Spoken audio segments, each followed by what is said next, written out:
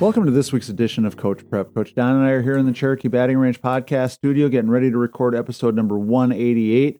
We're going to talk about coaching reaction and how valuable and important our understanding of that can be. Before we get into that, let's talk about our sponsors. First, the Anderson Bat Company. Everything Fast Pitch is very proud to have Anderson Bat Company as our presenting sponsor. Anderson Bat Company is using the latest and greatest bat technology to corner the market in the fast pitch world. They have the -9 Rocket Tech, the -10 Carbon, and the -11 Carbon Light. Anderson Bat Company is using this technology to put a high-performing bat in the hands of hitters that really know the difference between a good bat and a great bat. We're also working with Anderson to provide a discount for all of our listeners.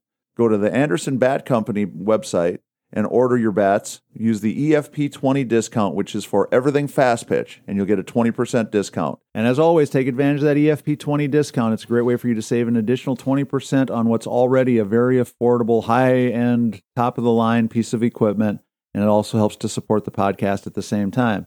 Also, if you can, become a patron. Go to patreon.com/everythingfastpitch. It's $5, $10, or $20 a month. Coach Don and I have talked now for several months. We have slowly but surely been creeping up on that break-even point. We would like to get another dozen or so of you to come on board and see if we can't push that over to where this podcast actually is in the black from a month-to-month perspective. That would be a really cool thing if we can do that. I really do appreciate the support of our sponsors and patrons, but the only way that this podcast is going to keep going forever is if we get more people to come on board. So go to patreon.com/everythingfastpitch. So Don, we all know that the coach sets the tone. Yes. The attitude and perspective and demeanor and just all those things that a coach brings to the It's like the table. gas pedal. Are Right. we pushing hard? Or are we easing off? Are we driving with the floored and the engine's revved up and it's in the red? Or are we cruising along nice and calm, nice and peaceful? Keep the RPMs down. Kind of in the middle where we're kind of revving the engine a little bit and then we're kind of calming it back down. What I want us to talk about is the reality of our situation when we're coaching. And I think we have two predominant areas and two predominant descriptions of what coaches do. And then I think we have a third option, which is the one we want to talk about, but I think it's the one that very few of us ever use, if we've ever used it. So option number one is just a good old-fashioned reaction. Something happens and you react. Your demeanor stays the same. You're still on that even keel. Your attitude, your approach, your blood pressure, all those things stay pretty much the same. So how do you feel when you're playing in a game and your coach reacts? Right. And so I want you to think about that idea, about how that reaction impacts you as a player. So if your coach is normally calm, cool, and collected, and something crazy happens in the game, something goes wrong, and that coach stays exactly the same. I'm feeling like, okay, if he thinks it's or she thinks it's okay and normal, then I do too. Right. So we have the reactors. Then we have the group that I think most of us fall into, which is we overreact. Okay. So we are the engine in the red. We are the engine that's floored and the oil pressure's going up just like my blood pressure's going up. We make a mistake and my reaction is... So I see the coach going crazy, I'm going to go crazy. Or crazier, right? Right. And so the second group is the overreactors, and I think that's the group that an awful lot of us fall into. I have to admit freely and without any reservation that I spent my whole life as an overreactor. And partly because I think this is another trap that a lot of us fall into when we're coaching, that somehow it's more personal to us. We seem to think that we care more. We seem to think that it means more to us as the coaches than sometimes we think it means to our players. And so because we already have ourselves kind of set up for this feeling of, I care more than they do. It means more to me than it does to them. You know, I'm more invested than they are. Sometimes trying to get a reaction out of them. Right. But I think that it leads to and definitely sets you up to overreact to whatever happens. So a player makes a mistake and the overreactor is almost likely to take it personally. You know, they're like, I can't believe you did that to me, let alone that you just made a mistake. I can't believe you did that to our team rather than you just, made an error or struck out or whatever it is. And so the group that we want to try to definitely reach the most is the overreactors, because that's not good for teams, not good for your personal well-being. And we talk about and hear all the time about coaches that burn out. Well, of the three groups we're going to talk about today, when we think about burnout candidates, when we think about the people that are most likely to have a heart attack. They've been in the red too long. Yeah, they've been running that engine maxed out the whole time. They are the overreactors. They're the clipboard throwers. They're the dirt kickers. They're the screaming yellers. They're the knock the bats down. Right. And again, all those things that I can talk about because like I said earlier, I spent my whole life as an overreactor. And to me, the dumbest thing I ever thought and the worst coaching I ever did was when I really took it too personally. I would be really mad at umpires because I thought the umpires were out to get me. Right. I would get really mad at players because I thought they didn't care as much as me. I would be really frustrated with our performance as a team because it was so personal to me that I couldn't, separate the fact that people just make mistakes. Are they trying to make mistakes, or are they making mistakes because they don't care? So overreactors, we got a lot of work to do. So the first group we talked about, the reactors. We can't really take something back. Once we've already expressed ourselves to that level, you can't wind it back and go, oh, I kind of want to take that back or even it back out. Yeah. And that leads us into the group that I think we want to create, that we want to start to train our coaches to think like, and that would be what I would call the underreactor. Let's think about, we got to bottle it up and keep it inside. Right. Yeah, so we have the nuclear power plant, so Chernobyl. Okay. Something's going wrong. We have the reactors who are, slowly but surely, methodically trying to maybe think of a solution. We have the overreactors that are doing things that are, making the problem worse, that are creating the much bigger likelihood of a gigantic meltdown. Bursting at the seams. And then what I think we need to be more of from a coaching perspective is this underreactor, that person that is so calm, so cool, so collected that they can kind of take everything back a notch, pull everything back a step. So instead of even staying the same, we take a step in the other direction to make it even more calming, even more soothing, even more peaceful, to hopefully get our team and our players out of the red, out of the yellow, and back into the green.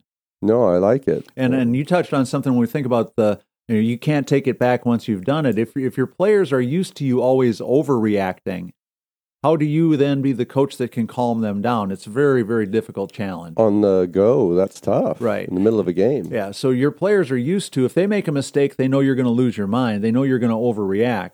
They're so wired for that they don't know how to play process. well. Yeah, in the zone. Yeah, they're so wrapped up in your overreaction that they can't help but be affected by it. Because they know it's coming. Right. The reactor, the middle ground, I think is a gigantic improvement on the overreactor, but I still think it allows the things that are wrong to kind of stay wrong. The things that are pressure-packed kind of stay somewhat pressure-packed. They don't get worse, but they're not necessarily getting better either. We're not doing anything to pull everything back a step. You're making me think when I watch TV how many of those coaches that have cameras on them, are very calm and, no matter what happens, it could be chaos. They don't necessarily show it in their face, and they don't create an environment where their kids are worried to make the mistake or preoccupied or distracted from whatever the goal is. So I like what you're describing there. And what I think is happening now is that we're having people that, whether they are categorizing it this way, whether they understand what they're doing, they really are becoming underreactors. They are so calm in the face of adversity. They are so peaceful and at peace with what's going on. They're not throwing any more gas on the fire. They are putting the fire out. They are pulling everybody back to a much calmer, much more peaceful state. And so instead of making it worse or keeping it the same, they've got a way about them, a way of doing things that is truly making things better. And so I think from a coaching perspective, thinking back on how many times I wish I would have been that calming influence. Instead, I was the other way. I was the turn the pressure up even more.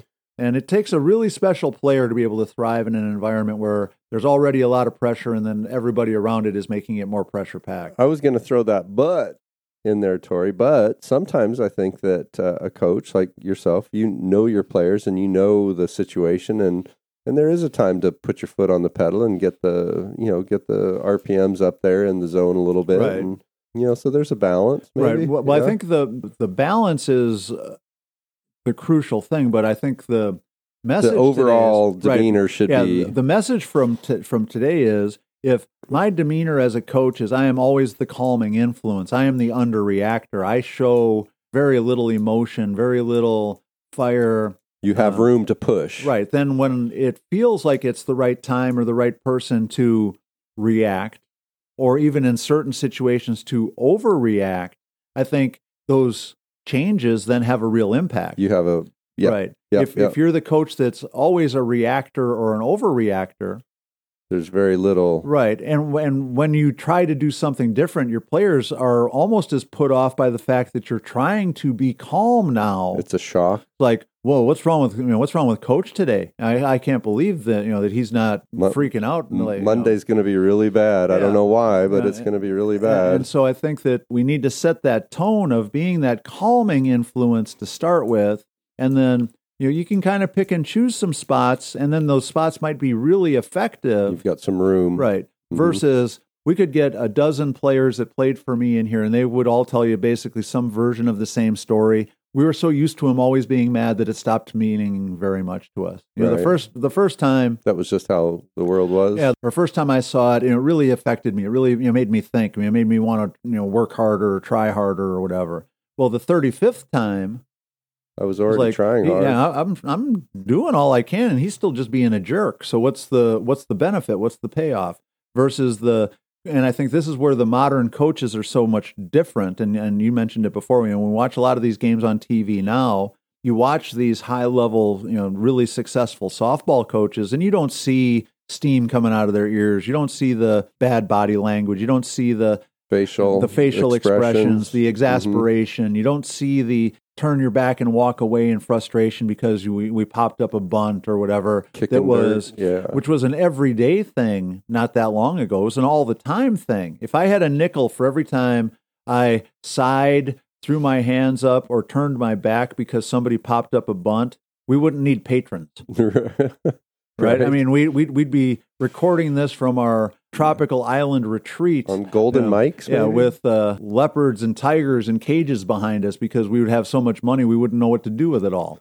So for our coaches now, this is meant to to give you something to think about. Which group are you in? If you're the overreactor, I think you're setting yourself up for a whole lot of aggravation and very little long-term sustainable success.